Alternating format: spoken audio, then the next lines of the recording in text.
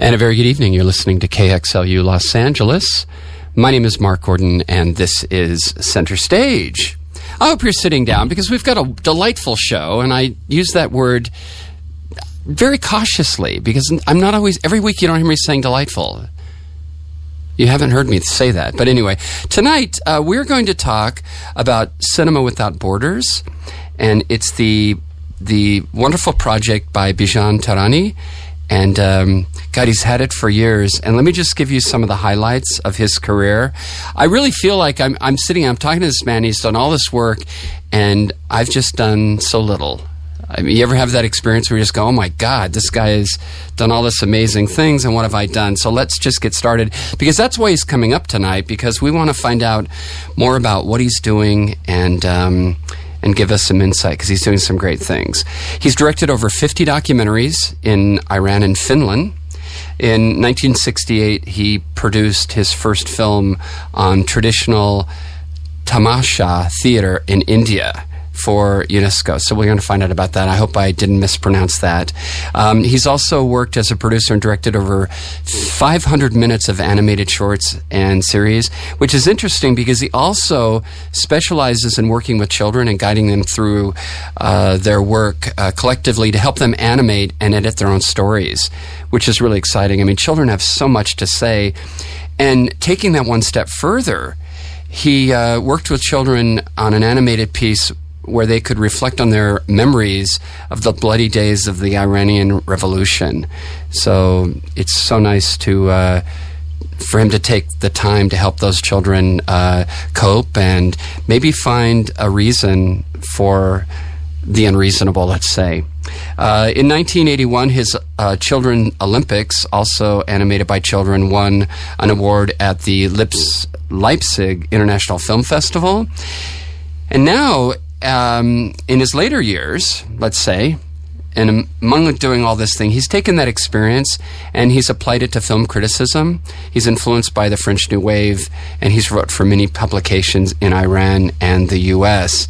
And thereby it leads us to this new project of Cinema Without Borders, which has been around for a while, where you can go onto the website and you can hear conversations with accomplished filmmakers, and he's interviewed 450 of the top filmmakers working today, and so much more. So I know that's a long introduction, but one last thing, he has a children's book that's going to be coming out called The Yellow Leaf. Well, actually, it is out, isn't it? Yes. Yellow Leaf. It won Best Book of the Year award in Iran. So anyway, that's just a brief synopsis of his career, and he's sitting right here in studio with us. And Bijan, welcome to Center Stage. Thank you very much. Well, it's a pleasure to have you here. The honor is mine. So now tell me how it started out for you. And first of all, let's go back, because obviously, were you in Iran during the revolution? Yes. And so tell me about that and how that impacted you as a filmmaker. I think it was a great experience. I loved cinema from when I was a little child, and even at home I had a shelf that I pretended it's a theater. I was changing posters, movies, and all that. So that was the love I had for films for many, many years. And I followed my dream in order to start to work in the field of filmmaking, and then, of course, talking about revolution, it has a great impact on all of us who were involved. It was a very unique experience to see things changing so drastically in front of your eyes, and every day there was a big change. You couldn't even say what will happen tomorrow. Was this with the Shah of Iran, who he migrated to the U.S.? Yes, it was during that time. And so Reagan was in office, or was it Carter? I think it was Reagan was in the office, and then Carter came, who made the deal and all that. And it was, an experience that you never forget, and it impacted a lot of filmmakers. It actually impacted a lot of younger generations of filmmakers. That is why the Iranian cinema has been blooming after the revolution, and you have seen so many wonderful films from Iran after the revolution. That has many other reasons too. And for us, who are older generation, it was a kind of mixed feeling. We had to cope with something that we didn't expect, but again, there were so many positive things around it that learned us to stay on our foot and try to do new things, find new ways of telling stories, because the whole revolution is about changing things. Well, so talk about these children that you started working with, and in helping them heal. Did you heal as well? Was that something that led you to do that, so you could kind of find a way to heal from what was going on, as well as to help these children? With the Jala Kids, which was the name of the film, it was a famous square in Tehran that the massacre happened there, and these kids were witnessing that, some of them. And the idea was really trying to have them express what they have experienced, so that will help them, as you mentioned, heal these wounds inside.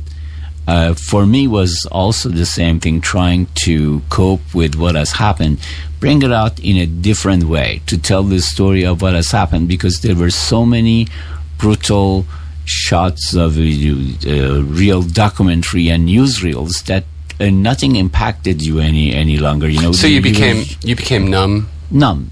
But this way, when children by their own drawings were telling the story, that is how it was really impacting anyone. It was telling a story that you will stopping to watch it whole through this short film, and I think you would more horrified about what has happened than if you were watching a newsreel, and you were understanding what a tragedy had happened.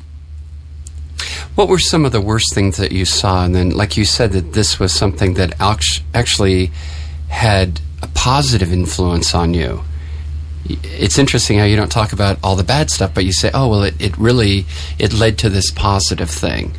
So how do we go from that sense of darkness into this sense of light?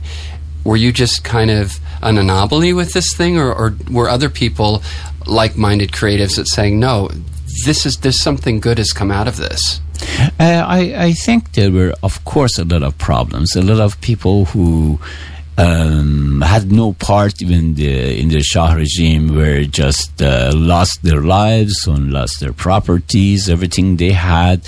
This kind of things happens, unfortunately, when a revolution happens. And sometimes you feel that, okay, we just did everything, but what we have got is not much better than what we had before. But the reality is that over time you realize the changes are so deep that they don't show so much as it's like a ocean. So what do you mean they don't show? I mean, it takes time for a revolution to show its effects. Right. It's all retroactive. Exactly. It doesn't happen overnight. I mean, it might have been, obviously it's shocking at first, but then the implications aren't relevant or realized until down the road. Exactly, like the new generation in Iran. That's why you understand what has happened, because this new generation, not all of them, but most of them, are so bright and clever and have a good understanding about what is going on, and they don't bow to the pressure, and they try to be independent and do things of their own. Which I had a trip after 29 years back to Iran last year for about 50 days. That was 50 shocking days. 50 shocking days? And because I was discovering how much everything has changed during the 29 years that I wasn't there. And how people have changed. How some few things have really changed for worse, but a lot of good things has changed for better, and in people. And that wasn't about the government; it was about people. Did you feel like a stranger? You know, this notion that you can really never go home again.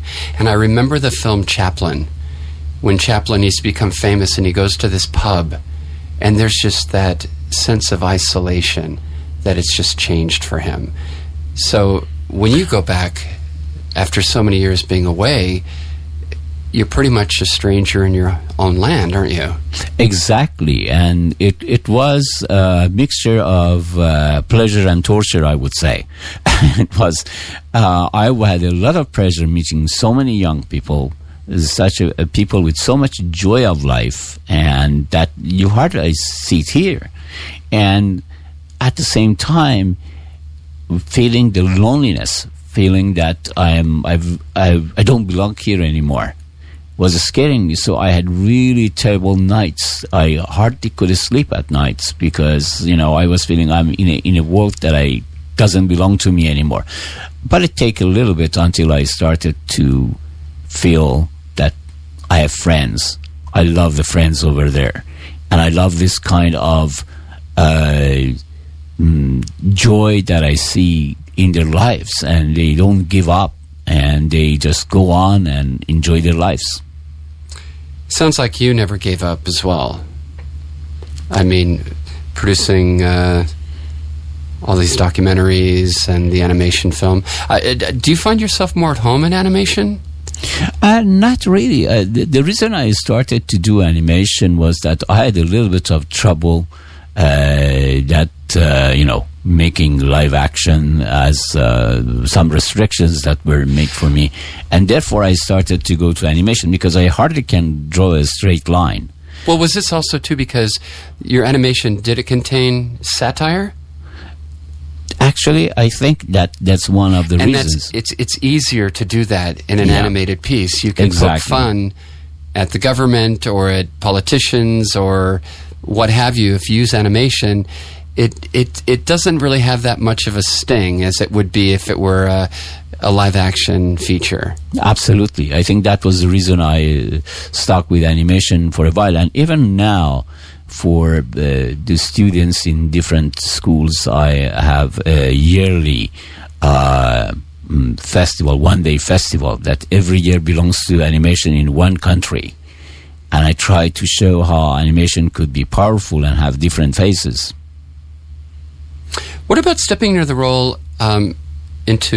role of a film critic? You're behind the camera, and now you're observing and criticizing, and also this influence by the French New Wave. How did that feel when you stepped into that role? I started writing film critics since I was very young. I was maybe 17 or 18 years old, and back in Iran. And back in Iran, there were friends who were receiving Cahiers de Cinéma, and they were coming. We are all getting together every week, and they were translating one or two articles. And that was like the whole new world for us. And that brought us to the New Wave, French New Wave. And I was very much influenced by that, and also by their kind of thinking through Cahiers de Cinéma. Now let's just go back. Their kind of thinking, and for those who aren't familiar with the French New Wave, explain that for a moment. French New Wave started to bring the reality. So there is no beginning, no middle. It's just whatever is now, right? Yeah, exactly. Like Oliver Dahan or his films. And what they did was that to bring it without going through classic way of filmmaking, trying just to bring it to your face so you could see what's going on. And there were, of course, different type of approach into the New Wave. You would see, you had Jean-Luc Godard, you had François Truffaut, you have others that everyone had their own different way, you know. But in general, it was totally a new look at the way of filmmaking. So you don't have to follow the classic ways of filmmaking anymore. Interesting. So tell me about, now let's flash forward, Cinema Without Borders. When I first heard the title, I'm thinking, wow, I've met people at Doctors Without Borders. So tell me, what is at the base of, what's that base value for Cinema Without Borders? I was very much into trying to help international cinema and foreign movies in U.S. And I was thinking, what would be the Kayak cinema of today? I think it should help international cinema. And I was thinking, what would be the nice name for it? That I came up with Cinema Without Borders. And 11 years ago, I started Cinema Without Borders. And in a very short time, I don't know if it was the name or it was the kind of content that started to attract people from different parts of the world to come to this site, try to contact me. And even a festival like Palm Springs International Film Festival and also Palm Springs Short Fest, they both decided that they will offer an award from us, which is called Bridging the Borders Award. It actually goes to a film that helps bringing people of the world closer together or different cultures. And so the site has started to grow. And we have so many people, young people from around the world who are contacting us from any country that you can imagine. And we have friends, writers who are writing for us and helping us to go forward. And we recently came up with a new change in the kind of facelift to the site to make it more modern and more new and have a good archive of the 5,000 original articles that we had so far. So it is a big help for independent filmmakers and international filmmakers especially, and those who are interested to learn about international cinema. And if you go to cinemawithoutborders.com, you can find the site. What does it mean to you to be a filmmaker and be in this space? Because you have some documentaries you're currently working on, correct? Yes, I'm. After many years that I didn't even think about making another film, lately I'm starting to work on 2 projects for 2 documentaries. And I hope I make a comeback that way while I'm still going on and keeping the work on Cinema Without Borders, especially that we have a plan that will just come up with the detail of that in the near future, which is helping resolving a lot of distribution issues for the international filmmakers, because there are over thousands of films that I've made that they don't see the light of the day. They don't get any theatrical release or DVD release or even online release. So would this be another VOD project, or this is going to be in the actual theaters? Actually, it will be in actual, not theaters, but it could be in the garage of your home. It could be in a school that you know. It could be in a rooftop of a building. So we are trying to find ways to make channels of through different filmmakers, so they provide their own location and make them a chain. And see, it's interesting because back in the day, I mean, we had art houses. Yeah. And that's kind of gone now. But it was so exciting to go to a theater, and maybe it didn't have the best screen there, but you go to this theater and you walk in, there are all the one sheets of the different films, and you just got a sense that you were surrounded by this wonderful culture of all different kinds of films. And now we have the multiplex. One company owns 3,500 screens. They can kind of dictate what we have an opportunity to see. And then we also have, you can stream it. But there is an experience with actually going to a theater where you're in a dark room and it's on a big screen. And if it moves you and you're motivated, you start a conversation with somebody after the film to discuss it. And there becomes that, like, there's that sense of synergy, and also with it, an understanding of our humanity. Exactly. There is nothing can replace the human touch and being with other people, experiencing the same thing than just sitting in front of your computer or TV watching something. And then this, and knowing that actually there are so many thousands of filmmakers that they have projects that might be nice, because you never know that, when we're discovering films that are amazing and they have not been seen by anyone, to get even a chance to get a release for theaters or any kind of release. And there are so many of them, I think it will be a great experience for the audience to discover them, and there will be a way that to make at least a little bit of money for those who are making the films, and this chain that we create hopefully will grow to replace a lot of problems that the traditional distribution is causing.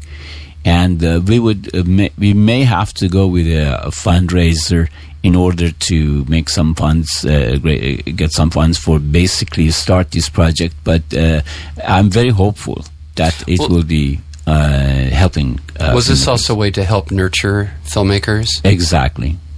Because I don't know.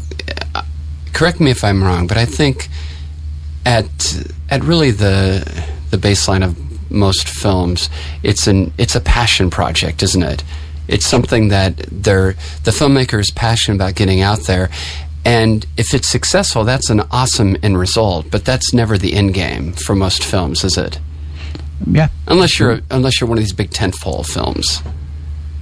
It is so hard these days to equipments have become very cheap. So everyone could get a good camera and start to shoot and make a film. The problem starts the moment that you start to looking for an audience, because a film without an audience doesn't mean anything. It's kind of like if a tree falls in the forest, doesn't make a sound. Exactly. And I'm very hopeful that we could make a difference. It's just, I know that even some of the friends are telling me, oh my God, what are you planning to do? Is not going to happen because there are all these major companies, this and that. But I believe in the power of individuals. When all of us could come together and make this happen. We're joined tonight by Bijan Tehrani, and he's our special guest. If you'd like to find out more about what he's doing with Cinema Without Borders, go to cinemawithoutborders.com, and he's got some exciting things that he has planned to do. How do you deal with that negative feedback? Because everybody, they're naysayers on every corner. And I know that sometimes people are going to just be negative for whatever reason, and it can really stifle creativity. And perhaps people go and they know that they're going to get negative feedback from this person, and they go there and it just basically, it's like a self-fulfilling prophecy. And then that filmmaker or that writer, all of a sudden they start going, well, maybe they're right. Maybe they're right. I mean, because think of all the things, all the successful things that have happened in this world. And I'm sure they were shut down. I love that he wrote You Light Up My Life, this song. And he was turned down by all these record companies. And then, was it Gifford? Gifford sang this song, right? I think that's what her name was. And he goes, when he wins the Grammy, he's up there and he holds the Grammy award and he said, most of you turned me down, some of you twice. And it's a huge statement. And if that guy would have listened to all these people, he would have stopped. There is an experience that I had personally. It's not exactly maybe quite related, but in a way indirectly related. When I was in Iran, I admired the sense of humor of John Landis. I know a lot of people don't like him, but the director, but I loved his sense of humor. American Werewolf in London? Yeah. And many other of his films, I think, have a great sense of humor. And I was no one. I was just with a few friends, just started, and I told them, look, I'm going to find John Landis and see if I could work on a project with him. And they were, every time that I was telling this, everybody was laughing, especially when I was leaving the room. I heard them, they were laughing on my back and making fun. I came to U.S., and actually there was an animation project that unfortunately never completed. I went and I found John Landis, and I convinced him to join that project. And actually, we worked on a project that time, but I worked with him. So I took a picture with him, and I sent for those friends. And so things can happen. If you really want them to happen, it will happen. So I'm very positive about the chances of Cinema Without Borders bringing a little bit of change to the way that things are for international filmmakers. Where are you in the process? You were talking about maybe doing some crowdsourcing. I mean, what step are you with this We are process? putting together right now everything that we need for the crowdsourcing and for fundraising and everything, detail of how things are done. And in a month, we'll be ready to actually start the process. It's exciting, huh? Absolutely. Now, how long has this idea been in your head? And For many years. yeah, For many years, but I didn't find the right time to do it. And I think this is the right time. now you talked about a comeback, right? You're going to mount a couple of documentaries. Have you started working on the documentaries? Yes, I have started it. There is a documentary that will be, it belongs to an old book by a Russian photographer who shot many pictures in about 150 years ago in Iran. And instead of going and making another, documentary of talking heads and all that, actually animating the pictures he's taken, trying to build the world that he was influenced by. And that's a process that I've already started working with an animator on it. What is about this this photographer that resonates with you? It is about how he could go and take pictures of the people in the streets and in their homes and everyone in that time in Iran, which is very, very nice. And there are shocking pictures of people who are buried alive in the sand, and as a punishment, and you could see they are still alive. And then there are people enjoying their time or traveling by train, and so many of those interesting pictures of the life at that time. Is the process different for you now? I mean, does it feel different to you? It is different because things has changed a lot, and I know that computers sometimes make things worse or better, but I think I'm always thinking about the positive part of it. I've tried to learn and educate myself as much as I can with the new technology, so I would be able to use it in my advantage.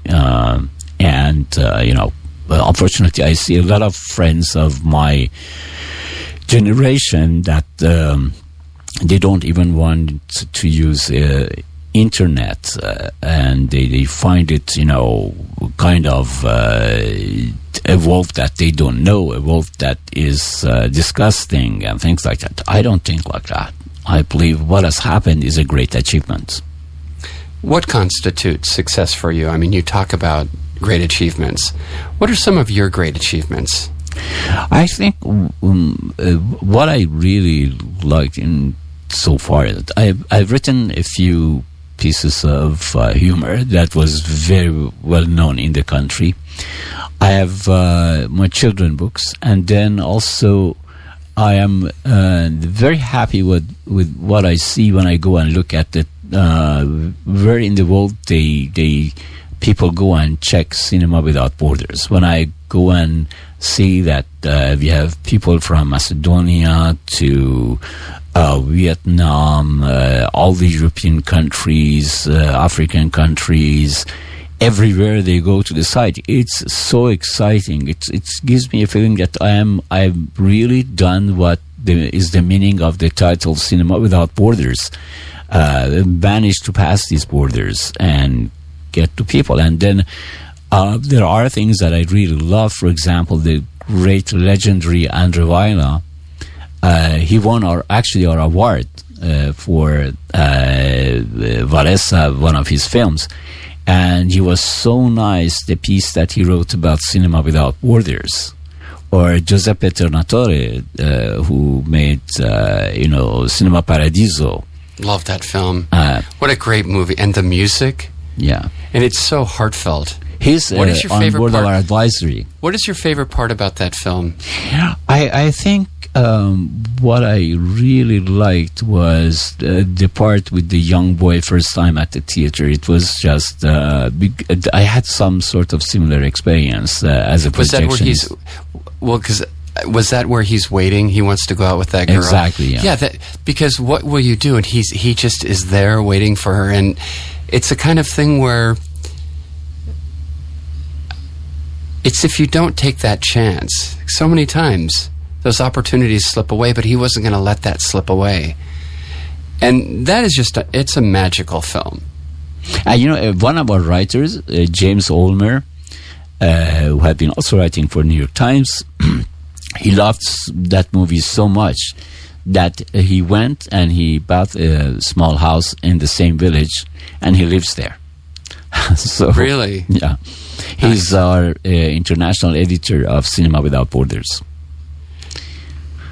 And we have supporters like that, like Terry George, who had won, Oscars for his short and for his films and all that. And he's one of the supporters of Cinema Without Borders, as I mentioned. How do you get all these people on board with you? But I want to back up a minute, because you said something that I wanted to ask you about. What about borders that people set up in their mind to block, right? We have this perception, this map of the world, and it's almost as if we create a border that we will not take a chance to hear somebody else's story. And in some ways, is your organization to offer a platform for these films to screen so that people can see how other cultures live. Because especially now, I mean, this environment that we have, right? Yeah, exactly. And to say, well, because I've seen some brilliant Iranian films, not lately, but back in the day, I remember there were so many beautiful films. And it's fascinating to... I love cinema for the mere fact that I can go and I'm transported into a world that is so different than mine. And I'm like a child in wonder of what's going to happen, or wow, look at how they do what they do, where they're doing, right? Yeah. And I think that's very exciting, because with that comes a sense of understanding. And it also enhances my humanity. Absolutely. I think one of the ways that we could learn about the world, we could try to break those invisible borders in our mind and start to have an understanding for others, and break this resistance that we have in our mind is just getting to know people. That's the only way. Mm-hmm. And one of the ways are movies, of course. What are some the easiest ways. What are some of your favorite films that you've seen over the last year?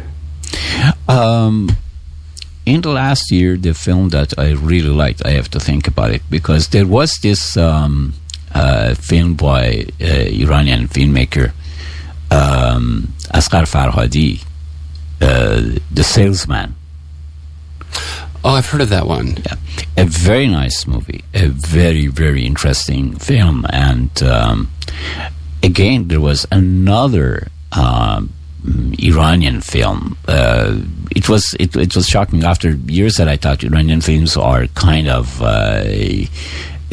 going down in popularity, and now I see them with it. There is another film called Eternity and One Day.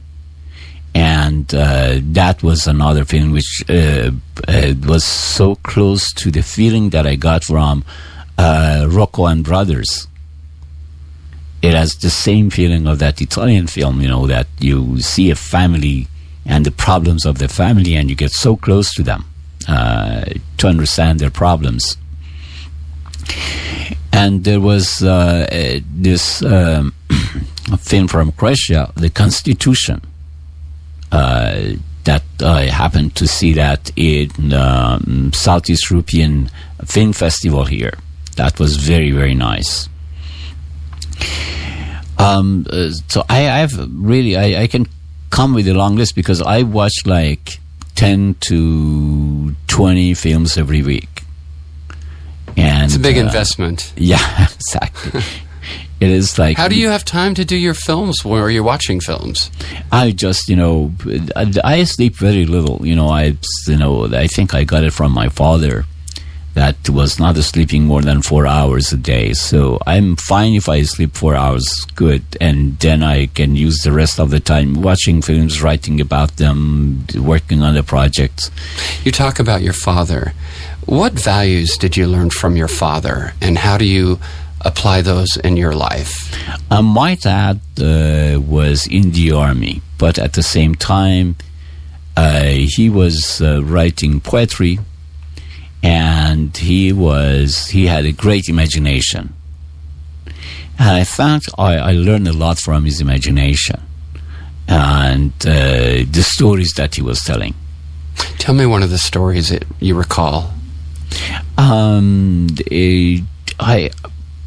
It was mostly about his time in the army, and then one night that he ran away because he was ordered to kill people that were surrounded by the soldiers, and he didn't want to do it, so he ran away. And there was rain, so he was going through this rain. He catches really a bad cold. He becomes completely ill, and just he doesn't know where he is when he actually enters a morgue, and he thinks the corpses are real people, and started to fight with them and all that. So it was like a very strange horror story kind of thing, but it was about this melancholy that he had about melancholy. Melancholy, and not wanting to kill people, innocent people, and running away and going through this all nightmare. It's interesting because I almost think that, do you think he was at heart a pacifist, and yet there is that incongruency because he's forced through circumstance to go and fight and possibly take somebody else's life? Yeah, exactly. He was a very kind man. He would easily cry over anything, just if somebody was hurt and all that. He would go mad in a moment, the next moment he was crying, and so a very emotional character. Let me ask you this. Do you think that from the experience with your father that you were going to follow really what you were passionate about? Perhaps he didn't have that opportunity. And in some ways, by doing what he did, by supporting you and giving you those sense of values, it opened up that door for you to go through where you could then be self-actualized. Tell me about that?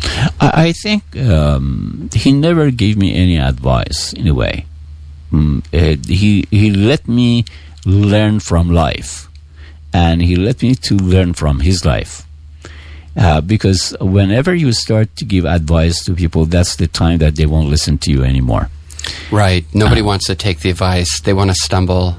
Exactly. And I think I learned a lot from that, and the fact that he wanted to be a poet and he ended up to be a soldier, something that maybe he didn't like that much, but tried to be a poet as much as possible after he left the army. So when you came to America, how did that impact your craft?